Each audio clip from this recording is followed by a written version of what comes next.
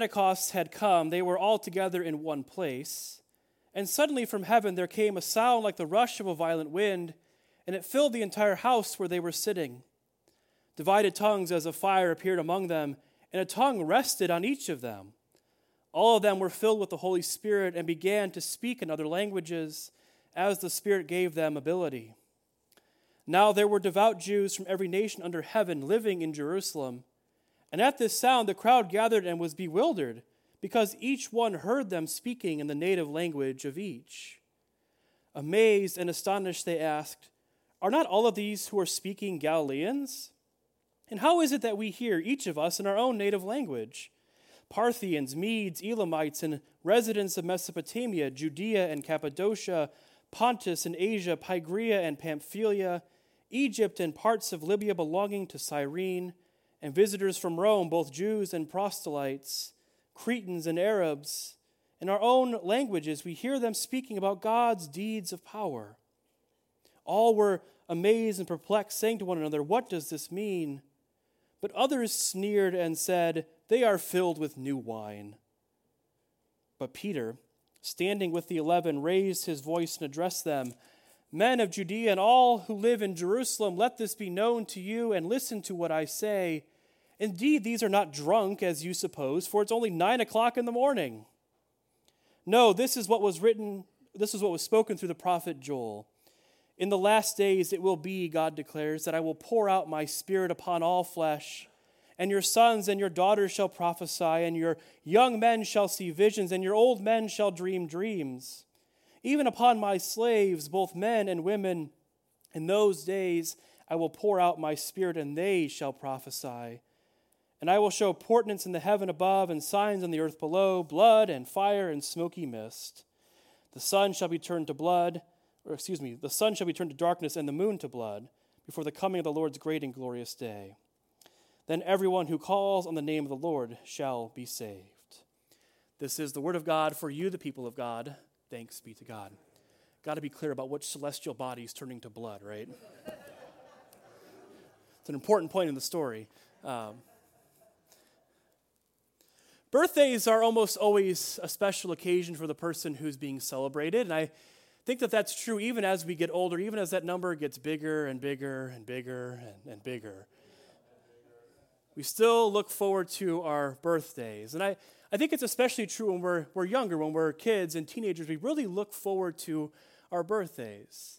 I know that I always look forward to my birthday. I look forward to waking up in the morning and going out to the kitchen. My mom would always make this little birthday basket for us filled with candies and little knickknacks that all spoke to who we were as people. And I love the opportunity to pick what we were having for dinner that night. Usually it was Chicago deep dish pizza. I'm a Chicagoan at heart. Will be and always will be. And then, of course, my mom would make a carrot cake for me every year on my birthday. She really only made this recipe once a year, and it was for my birthday, and as an act of love for me. And the nice thing is that as I've gotten older, as I have my own family now, and now Heather has taken over that responsibility of making that cake once a year for me on my birthday. But of course, there was another tradition in my family. Every year on our birthdays, my dad would retell the story of how me and my 3 siblings were born. He would tell our birth story. And my dad, I think, really loved to tell those stories. It was an opportunity for him to kind of stretch the truth a little bit, to embellish just slightly about how he felt in those moments.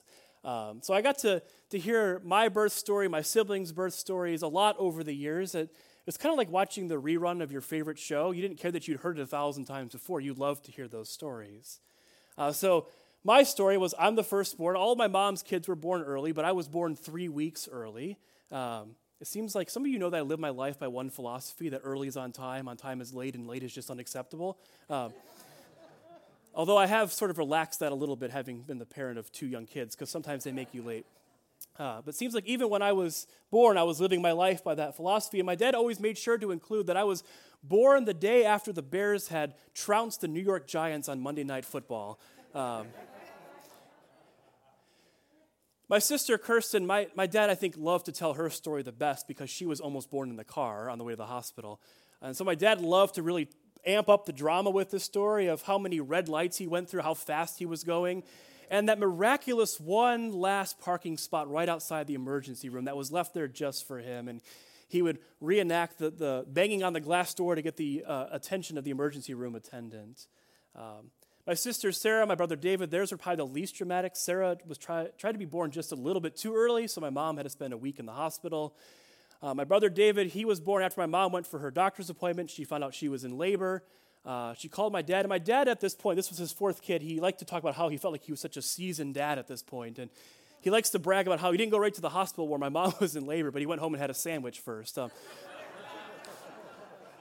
He liked that part of the story. I don't think my mom appreciated that nearly as much as he did. But now that I'm a dad, I look forward to having this opportunity to share the birth stories of my two children, Axel and Nora.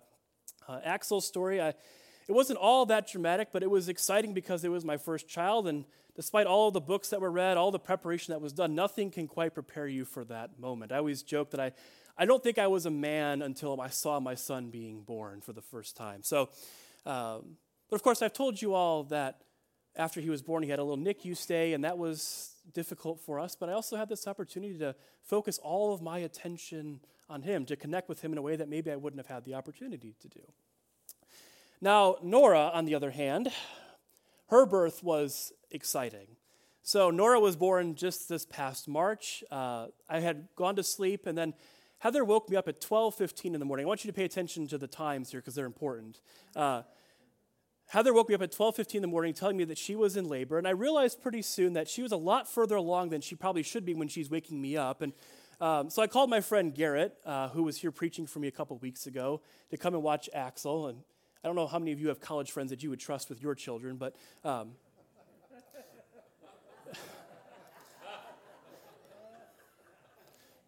we sort of rushed out of the house. We left the house at 12:30 in the morning, and it was this really tense drive. I was starting to wonder if I was going to have the same sort of story that my dad had to tell about my child being born in the car.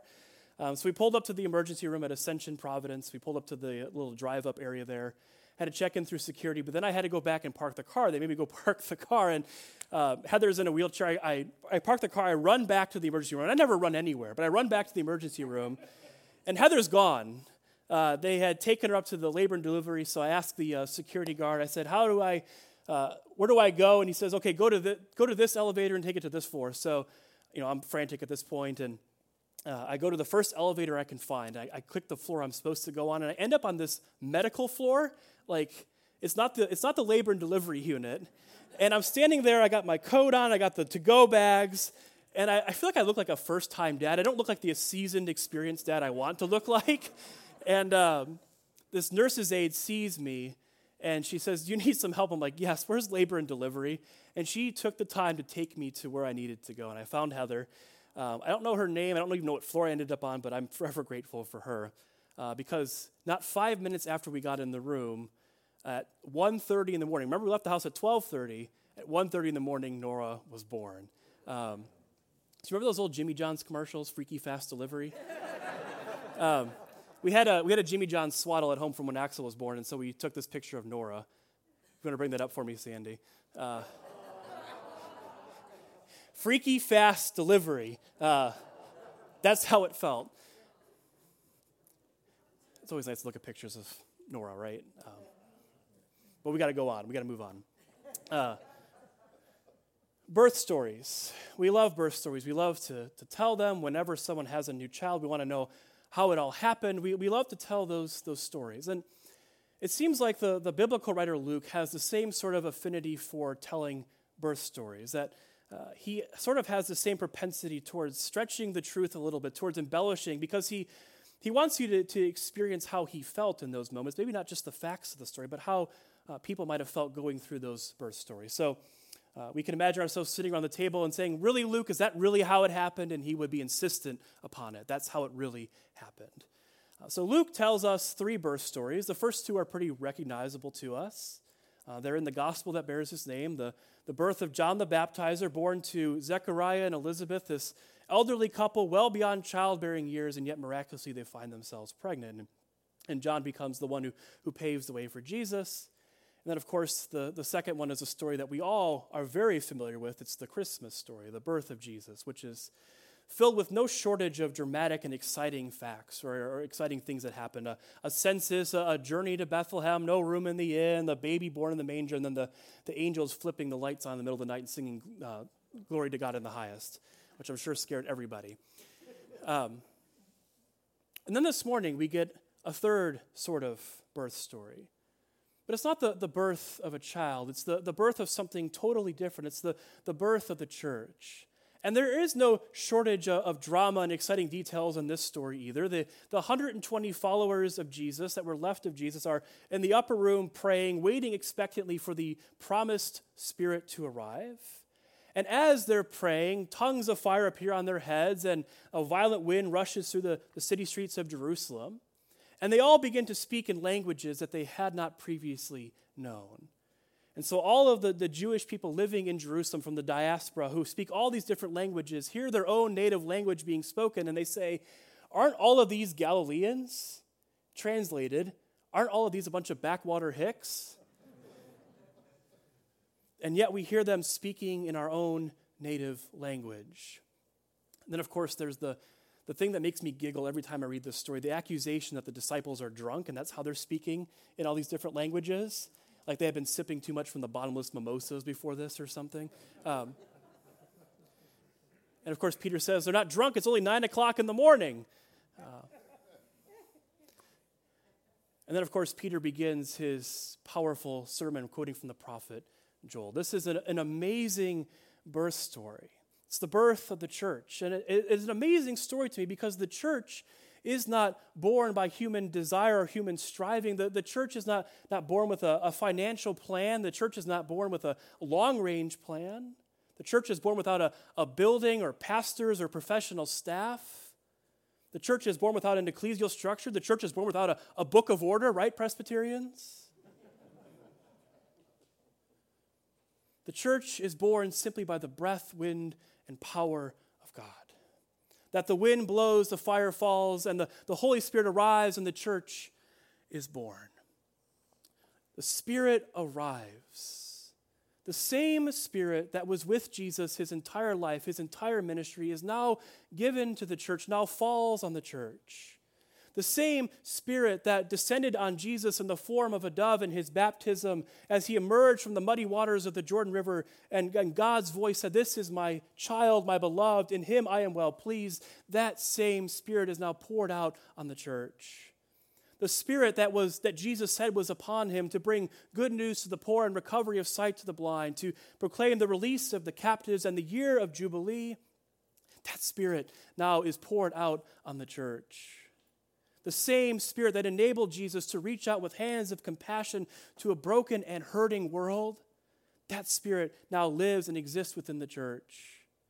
That whenever Jesus encountered the boundaries of his own time and felt the need to go beyond them to include people who were left out and excluded, that Spirit now exists and lives within the church. The Spirit that kindled a fire within Jesus' own chest with a passion for what he called the kingdom of God, a realm of justice and equity for all people. That Spirit is given and poured out on the church. That the wind blows, the fire falls, and the Spirit arrives, and the church is born. But this is not just a communal event. It certainly is a communal event. In all of its universality, it is also one that is highly individualistic, because on each and every person gathered there, each of those 120 followers of Jesus, the Spirit is poured out on them. They too are a birthplace of the Spirit. On sons and daughters, that younger generation, the Spirit is born in them too. On those that Joel calls the slaves, the underclass, the forgotten, the left out, on them, they too are a birthplace of the Spirit. Even on the older generation, Peter says, quoting from Joel, on them, the Spirit is being poured out, and they are dreaming new dreams, and they are casting new visions. The wind blows, the fire falls, and the Spirit arrives, and the church is born. But this is, of course, a risky birth. That God takes a tremendous risk, I think, in giving the Spirit in this way. I've always thought that God could benefit from having some risk management person on his divine council. Because God takes these really risky steps. God makes these really risky plans. The risk is that as the Spirit is born in the church, the risk is that the church will not be a good caretaker of the Spirit. I mean, the Spirit is born in these 120 followers who just last week were still asking Jesus, when are you going to be the Messiah of power? And yet on them the Spirit is poured out.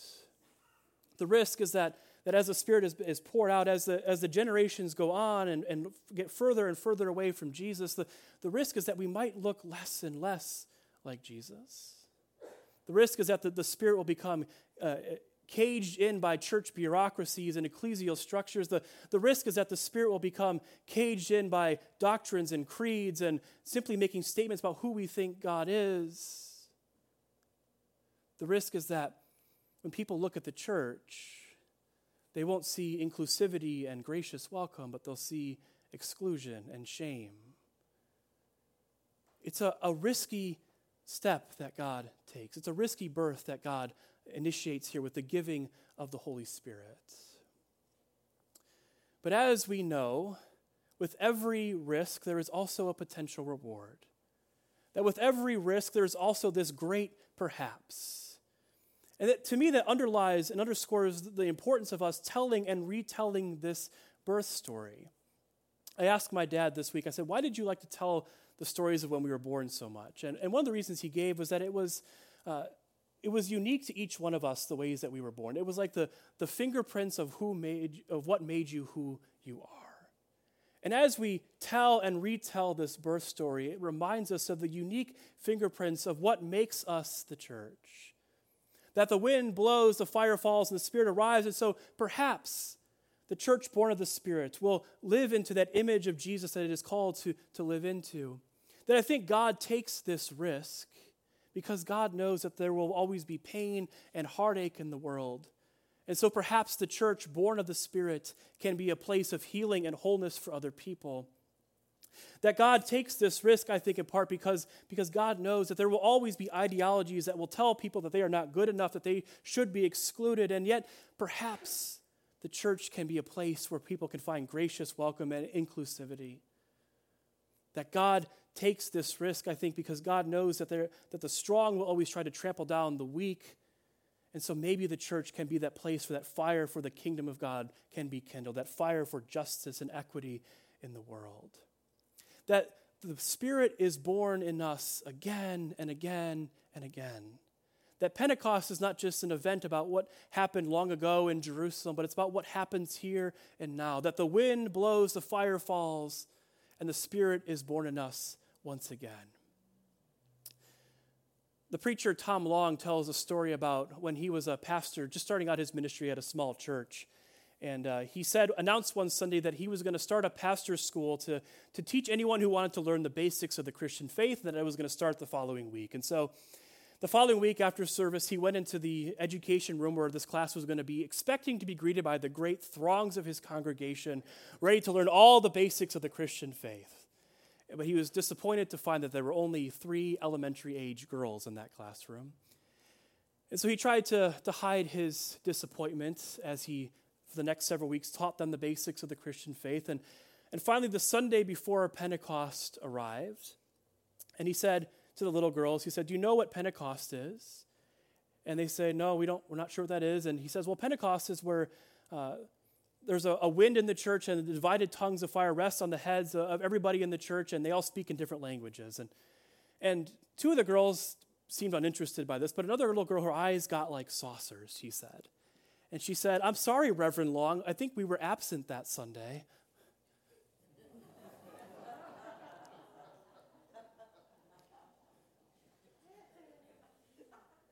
And he said, the beauty of the story is not that she misunderstood, but that she thought that God's Holy Spirit would be poured out on their little congregation and give them a word that the world desperately needed to hear. I think that's the beauty of children, is that they understand that these stories are happening still. Now, some of you saw this on my social media this morning. I asked Axel, I told him it was Pentecost today, we're gonna wear red. And he, do you know what Pentecost is? He goes, "No." I said, "Well, Pentecost is where there's a wind and there's a fire and the Holy Spirit arrives." He said, "Well, we need to get a fire truck to put that fire out."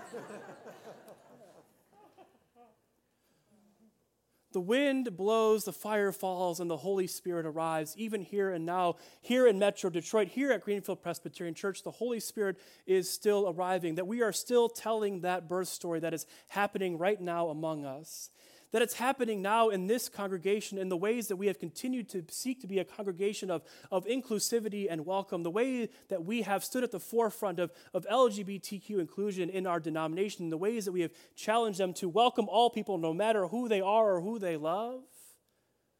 In those moments, we are telling a birth story. Or in every pot of chili that we make down at Crossroads Soup Kitchen, and every item that we collect, and every basket made for the welcome in, that's a birth story where the wind blows, the fire falls, and the Spirit arrives. In all of the ways that we have sought justice, that is a birth story.